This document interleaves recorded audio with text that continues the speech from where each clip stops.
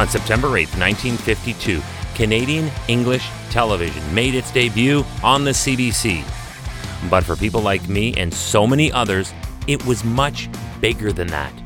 Because the first person to appear on the screen on televisions across Canada was a weather person. Hi, I'm Chris May, writer, producer, and host of This Day in Weather History, now in its second year from the Weather Network in Canada. Percy Saltzman was already a veteran meteorologist. Likely, he had no idea that he would go on to be the first face of Canadian TV when CBC TV inaugurated English language broadcasting in the country. This day in weather history. He loved the weather.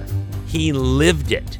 With this outlet for weather analysis and storytelling, he quickly made a name for himself with his high energy and at times rather dramatic explanations of the weather. Remember that when compared to today's modern technology, he started with almost nothing. Percy Saltzman started TV weather in the era before color. It was all black and white. Try analyzing the reds and blues of high and low pressure, let alone the different colored contours of most products available to us today. Most of that wasn't even available to him anyway. His era was also before the introduction of computer-enhanced satellite displays and model graphics. Nope, Percy Saltzman was armed only with a thick piece of chalk, a blackboard map, his signature glasses, and a quick wit. He would quickly develop a dedicated fan base who would wait to the very end of every weathercast, where he would punctuate it with his signature toss of the chalk up into the air. Then the phrase, "and that's the weather picture," and then he would complete it by catching the stick of chalk.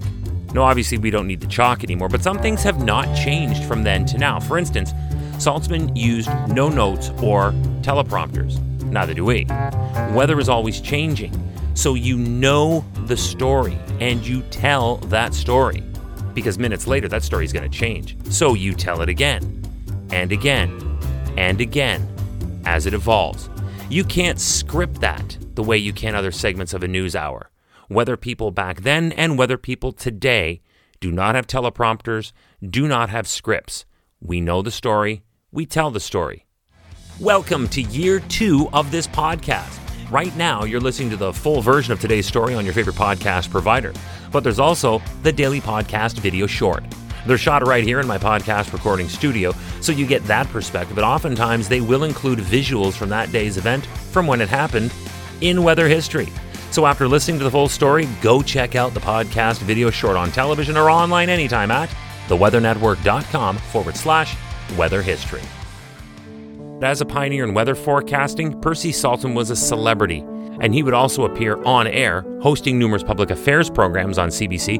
But in 1969, he was teamed up with anchor Lloyd Robertson while he was still at the CBC for 10 of the most watched days in television history at that time, hosting 10 days of live national coverage of the moon landing.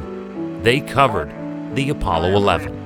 Percy Saltzman would be the weatherman for 30 years between television and radio. It is estimated that between the years 1952 and 1982, he would deliver 6,000 weathercasts on television, 3,000 on radio, and also conduct in the neighborhood of 1,000 interviews. Still, he will always be remembered with reverence when each night after another of his signature frantic 3-minute weather blitzes, there would be the map, there would be Percy, both covered in a thick cloud of white chalk dust.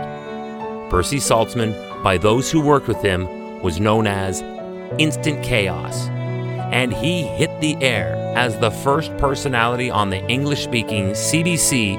He was the weatherman, and this moment would pave the way for others like me to do what we do and love it because we live it. And that break came on September 8th, 1952, this day in weather history. Hey, do you like the podcast? We'd love to hear from you. If you have an idea, go right now to wherever you're listening to me and rate us if you would, please. It's on a 5-star system, and we would love as many stars as you can afford. So rate us, but then also review us. This way we can always stay on top of how you'd like to see the show evolve. then remember to subscribe to this podcast. Click the subscribe or follow button right there on the very same podcast homepage you're listening on. You'll be immediately reminded that the next day is ready to listen to, and you also have access to every episode in the archives.